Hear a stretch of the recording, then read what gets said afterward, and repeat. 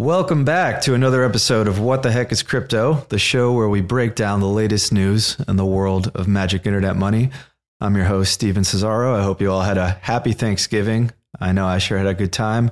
Took a little time off to drink some wine, eat some turkey, but then I was back on the charts as quickly as possible because I thought we might have a big week brewing for us. Crypto is looking pretty ripe for a move to me. And we did have a big move this week. ETH is about 1277 at the time I'm recording right now, up about 10% on the week, 22% now from the bottom. So kudos to you if you caught that move. That's a nice little trade there.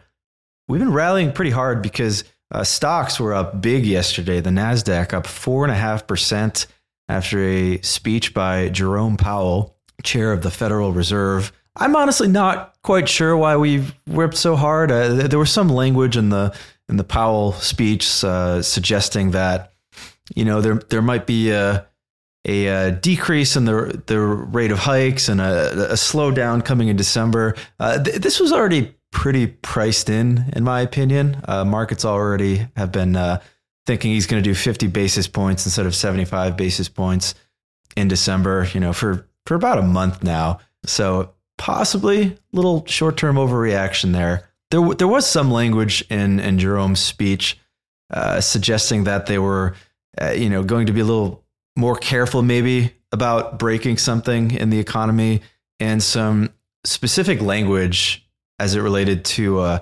QT, quantitative tightening, and possibly pulling that back in the near future. I think that was probably the most bullish thing in the speech. For those of you not familiar with QT, it's a tool the Fed has to basically drain excess liquidity from the system.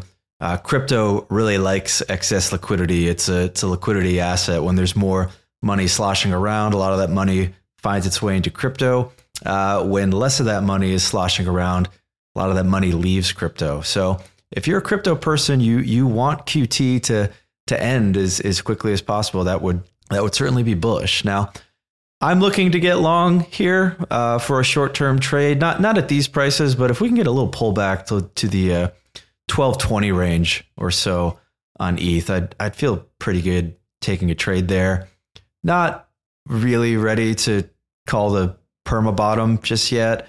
I am still worried about a recession next year hitting us, and I don't think crypto is going to do well. Even if inflation comes down, it's going to come down because, well, growth is taking a huge hit and people are losing their jobs and they're not spending money, and maybe they have to sell their houses. They're definitely going to sell their coins if that happens. Not going to be good for us. But as far as the next few weeks go, I'm relatively hopeful that we can get a little nice pump to continue here. Anyway, on to some of the news this week. First, I want to talk about what's been happening over at KuCoin.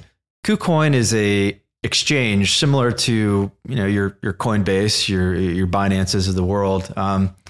Kind of known as being a place that's a little lax on the rules for the U.S. people. I know I've had an account there for years. I know a lot of people who trade there because they can trade a lot of coins they can't trade on Coinbase. You can even get leverage and trade derivatives if you're a little bit sneaky about it. So people have money on there. But there's been a lot of anxiety in the markets lately, obviously, because of the FTX blow up, and people are wondering, is there going to be another shoe to drop? Is there going to be another exchange going under? People have expressed concern about KuCoin, also about crypto.com. Gate, I know, has been a cause of concern, right? It's still a tricky environment out there, but KuCoin has drawn a good deal of ire this week on Twitter because a couple of users posted some yields that they're displaying on their site, basically offering users triple-digit APRs on their crypto, on their Bitcoin, their Ethereum, their stable coins. And, people have a lot of PTSD about this, right? Like when the risk-free rate in the real world is 4% on US Treasury bonds, it's a little suspicious when people start offering you 10% in a crypto lending platform. It's even more suspicious when that number is like 100%, as some people were talking about on KuCoin. Now, it's worth noting that people initially said that, hey, this is kind of FUD. This isn't a good criticism because KuCoin's they're not really lending out your coins. This is some like a derivatives product they sort of offer. I think they called it dual investment or something like that. And I had some mixed feelings on this because on the one hand, it's true. It doesn't seem as though KuCoin is taking your coins and lending them out to some, potentially insolvent third party. So that's good. But what's bad is it looks like these things are, and I just saw the APR here, they had 250% on Ethereum. So it looks like these financial instruments they're offering they're basically seem to be like straddles in disguise. Like a straddle is an options contract where you're basically you're selling volatility. You're sort of betting that the price of an asset isn't going to move a lot. If the price of the asset stays stable, you get a nice premium. If it does not, then you lose a bunch of money on that bet. So the good thing is that this doesn't seem to be some other lending product that's going under. The downside is it does seem like KuCoin is offering weird derivatives projects to people and that they probably shouldn't be. Unsophisticated investors who don't know what a straddle is shouldn't be using this stuff. And they're advertising the APR as though it's like an interest rate that you make, when in reality, it's not that, right? Like if I sell you an options contract and collect $100 premium for a week-long contract, it would be sort of unfair for me to say that I am earning 5,000% a year by selling you options because, well, I could lose that contract the next week and the week after that and the week after that and easily lose money. So a little deceptive there by KuCoin. Not a huge fan of that. I still think it's worth asking though, like, is this like a ploy in some way to get more money on the exchange? Are there solvency issues? I want to stress to everybody out there, like be really careful with where you have your money right now. I don't think all of the blow-ups have happened in crypto. I think there's probably still some monsters lurking under the bed somewhere. If you are going to use something like KuCoin, like keep as little money on there as possible and pay attention to what's happening in the news, because it wouldn't shock me if another exchange went under. The most concerning thing to me is that KuCoin offers their own staked Ethereum product. So Ethereum, as some of you may know, has the ability to be staked to the network and earn an interest rate. And doing this staking process is kind of complicated. If you do it on your own, you have to buy a computer, a cloud server, and set it all up and everything. It's rather difficult, and then you have to pay a monthly fee for the computer. So a lot of exchanges are sort of staking your Ethereum for you, and they're basically offering you like the KuCoin version of Ethereum, Coinbase Ethereum, right? And the problem with Ethereum right now is you can't unstake your money yet. I think withdrawals are going to be enabled sometime next year, allegedly. But it's caused some of these coins, like these staked Ethereum coins, to actually trade at a discount to regular Ethereum. I saw Coinbase Ethereum was trading, I think, like 5% below regular Ethereum last week. And that's sort of understandable. Like people might need the money now. They can't wait 6 months to unstake it. So they're willing to sell their Coinbase Ethereum at a small loss to have liquidity. Well, KuCoin's Ethereum, last time I checked, I think was around 70 cents on the dollar. And that's concerning to me because it says that the market is pricing in some rather significant chance that you never get to withdraw that Ethereum. And the reason you would never get to withdraw that Ethereum would be if the exchange who's staking that Ethereum for you went under. So all this is to say, I see some red flags here. I'm not personally using this exchange anymore. I don't mean to FUD, but like people should be careful. Like be careful. I really recommend using Coinbase if you're in the United States. It's a publicly traded company, audited financials. If something happens to Coinbase, we're all just going to zero, probably. It would be very, very bad. I still use them once in a while, but I still self-custody the majority of my funds. So you learn how to use a crypto wallet, learn how to take custody of your own coins if you can. That's the best thing to do if you are a sophisticated investor, and you will be free from all of these nasty contagion effects. Next story in the news, some drama between Coinbase and Apple. Coinbase reported that Apple was demanding that they pay 30% tax, basically, to Apple. This is the App Store fee on NFT transfers in the wallet. As a result of this, it seems as though Coinbase has basically disabled NFT transfers within their wallet, which sucks for users who are using this, for their NFTs. It's an interesting story to me because it's showing us like the inherent incompatibility of crypto with some of the sort of traditional monetary rails that we have, some of the systems that we have, the centralized systems that we have set up. This is kind of a boneheaded play by Apple. Like, I hope this is just like an oversight and not some sort of like actual premeditated thing, because it's just like not even possible for Coinbase to do this. Like the analogy here would be like if Apple tried to take a cut of fees from Google for every single email that you sent over, the internet protocols in your Gmail app. It doesn't make sense. This whole thing was kind of an aha moment for me because I finally realized why the Amazon app has such a crappy experience buying things like Kindle books or Audible. Like, apparently Amazon just makes you go to the website in the browser of the phone so that they don't have to pay like this 30% fee to Apple. So crappy user experience for people who have iPhones.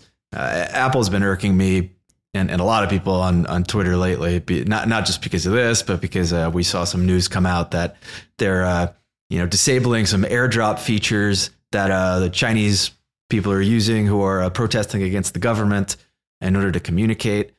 Not a big fan personally of our techno overlords helping evil foreign dictatorships oppress their people. So Apple might not be getting an iPhone again for the first time ever once this contract is up. So keep you guys posted on that.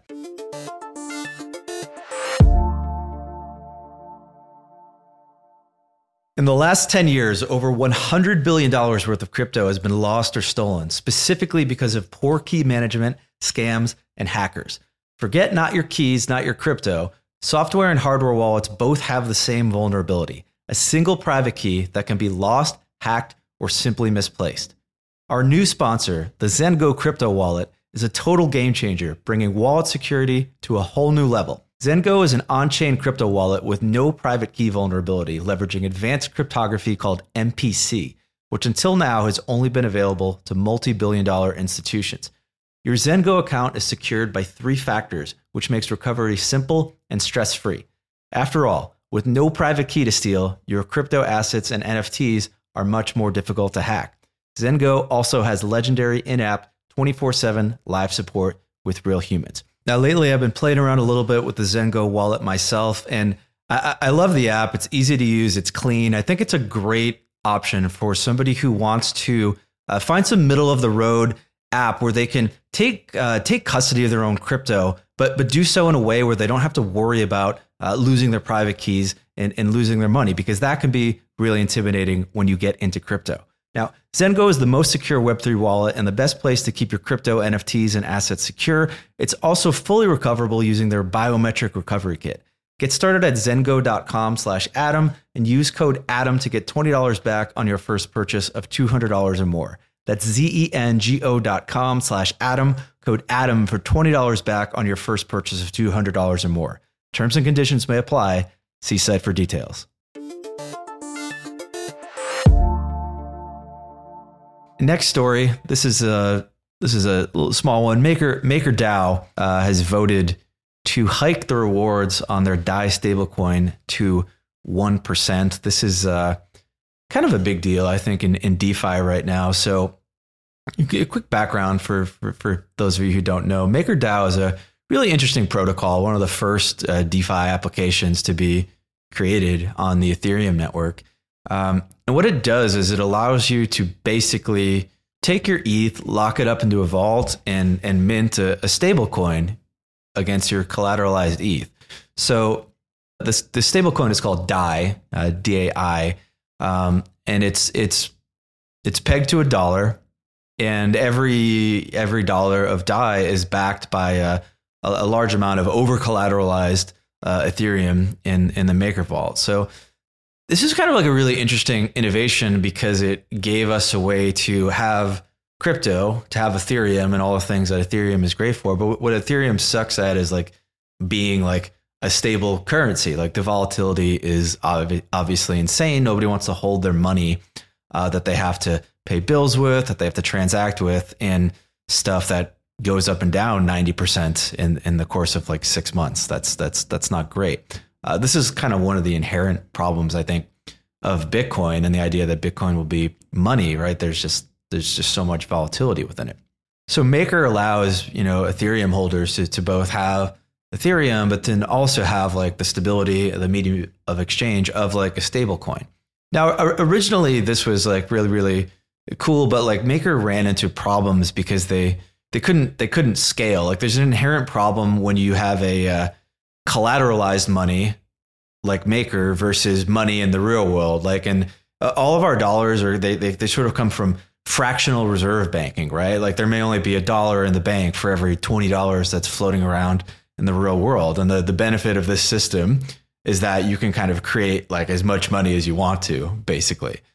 If we were to do that in crypto, like the whole thing would explode, right? This is why we have over collateralized lending, right? But the problem then becomes like if you only have $1 billion of ETH locked up in vaults, well, you may only be able to issue $500 million of stablecoins. And if your demand for stablecoins exceeds the amount of ETH that is in the ecosystem, then you've effectively like capped the amount of this money that you can have. So you've created stable money, which is cool, but it's unable to sort of serve like enough people because you can't create enough of it. It's a bit of an issue. So Maker, they basically passed a proposal a while back to use USDC as some of the collateral in the DAI stablecoins. Now, this was good because it allowed them to create more DAI, but this has caused a lot of controversy in DeFi and Ethereum because now this money that was supposed to be like really decentralized, purely like based upon ETH, actually sort of has US dollars backing it because USDC is Circle's stablecoin. That stablecoin is backed by actual dollars in a bank vault in the US. So we've gotten a little bit of a bleed over in terms of what's happening with those assets now, and we're still trying to figure out what the best way to move forward with that is. Like how do we get money that is like scalable but also isn't like built on top of the US dollar, because the whole point of crypto is kind of to get away from that, Anyway, another issue in DeFi has been that we're seeing tons of money leave the DeFi ecosystem. Previously, you could get 7, 8, 9, 10% on your cash in DeFi pretty easily if you knew how to use it. But like lately, the risk-free rate in DeFi has plummeted to 1% maybe. And when people can earn 4.5% in a United States Treasury bill, there's just not a lot of incentive for them to keep their money in crypto. And there's a lot of risk involved with crypto. There's risk involved in custodying your crypto. Nobody can come to save you if you lose your coins.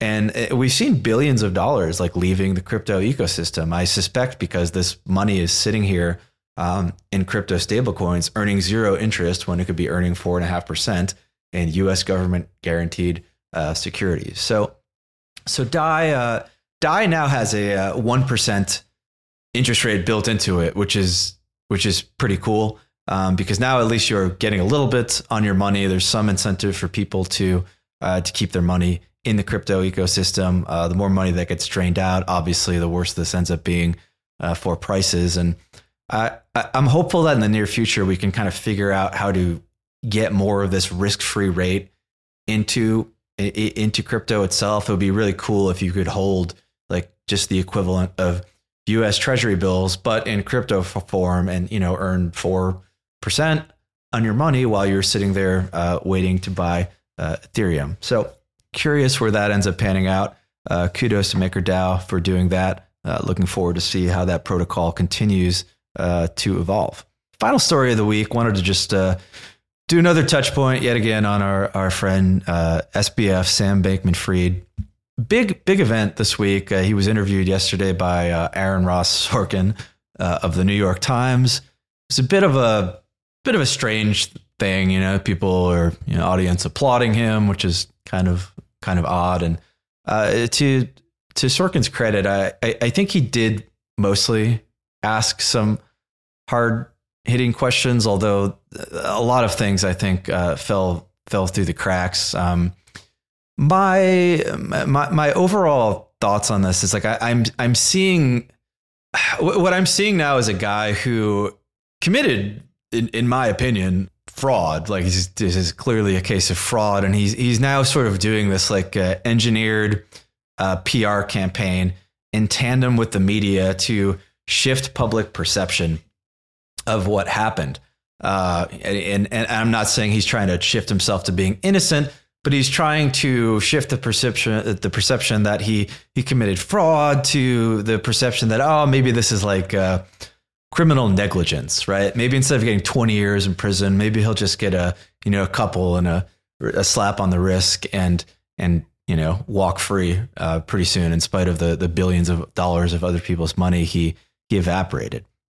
And I was really disheartened to see, somebody I kind of respect, Bill Ackman, very, very legendary investor, it's talking about how he watched the interview, and it just seemed like Sam was telling the truth. And Kevin O'Leary, Mr. Wonderful, who is just, he's gone a complete zero in my mind now. He previously had said he would give Sam all the money again, even though he, lost everybody's money and lost his money. He's also out tweeting that he believes Sam, and like, if you believe anything this guy is saying, like, I'm sorry, but you're a sucker. Like, don't fall for the hype. Like, this guy 1 second was pitching himself as the gigabrain whiz kid who designed algorithms, and now like suddenly it's like, oops, I guess I lost. I guess I just didn't. Oh, I forgot we didn't have a bank account. It's so gross, and it's so egregious. I mean, this guy he's a scumbag. He is a straight up scumbag. He's a sociopath. He's a liar. Please, like, don't let the media, don't let PR, don't let like all these like exogenous forces like warp you into thinking otherwise. Like if this guy goes to jail for anything less than like 10 years, it's going to be like a tragic miscarriage of justice. This isn't like a oopsie. This isn't like, oh God. It's fraud. He deserves like every year of jail time that is like available to him in the books. Like, he ruined millions of people's lives. He destroyed, the public perception of crypto for years to come. He's going to bring who knows what in terms of future unwarranted regulatory pressure on the industry. Sam, like you can go to hell, man. I'm not buying any of your crap. And if you're listening to this, I hope that you don't buy any of the garbage that's being sold to you as well. So on that happy note, a couple of quick things for you. Follow me on Twitter if you're not already. I like to tweet about crypto there, tweet some trading strategies, tweet some occasional shit post to try to keep it lighthearted there. But you can find me at Steven Cesaro, StephenCesaro. Sorry, my name is a little hard to spell. Also, if you're into crypto and you want to talk about it with me, you want to talk about it with the community of people who also like chatting crypto, I would encourage you to check out the Alfalfa Pod Discord. I have another podcast for those of you who don't know. You can check it out on alfalfapod.com. We talk about crypto there too, but also just any other stuff in life that we find interesting. And we've got a great community there for our podcast in our Discord, the Alfalfa Pod Discord. So there's a lot of guys hanging out in there every day, talking about life, talk about money, talk about crypto. I highly recommend if you're looking for some people to chat with. That's alfalfapod.com. All right. Well, thanks everybody for listening. Hope you enjoyed the episode, and I will see you next week.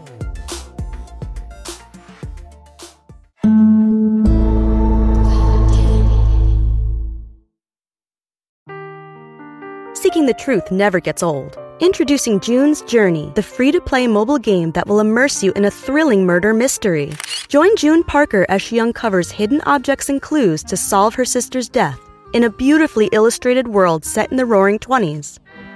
With new chapters added every week, the excitement never ends. Download June's Journey now on your Android or iOS device, or play on PC through Facebook Games.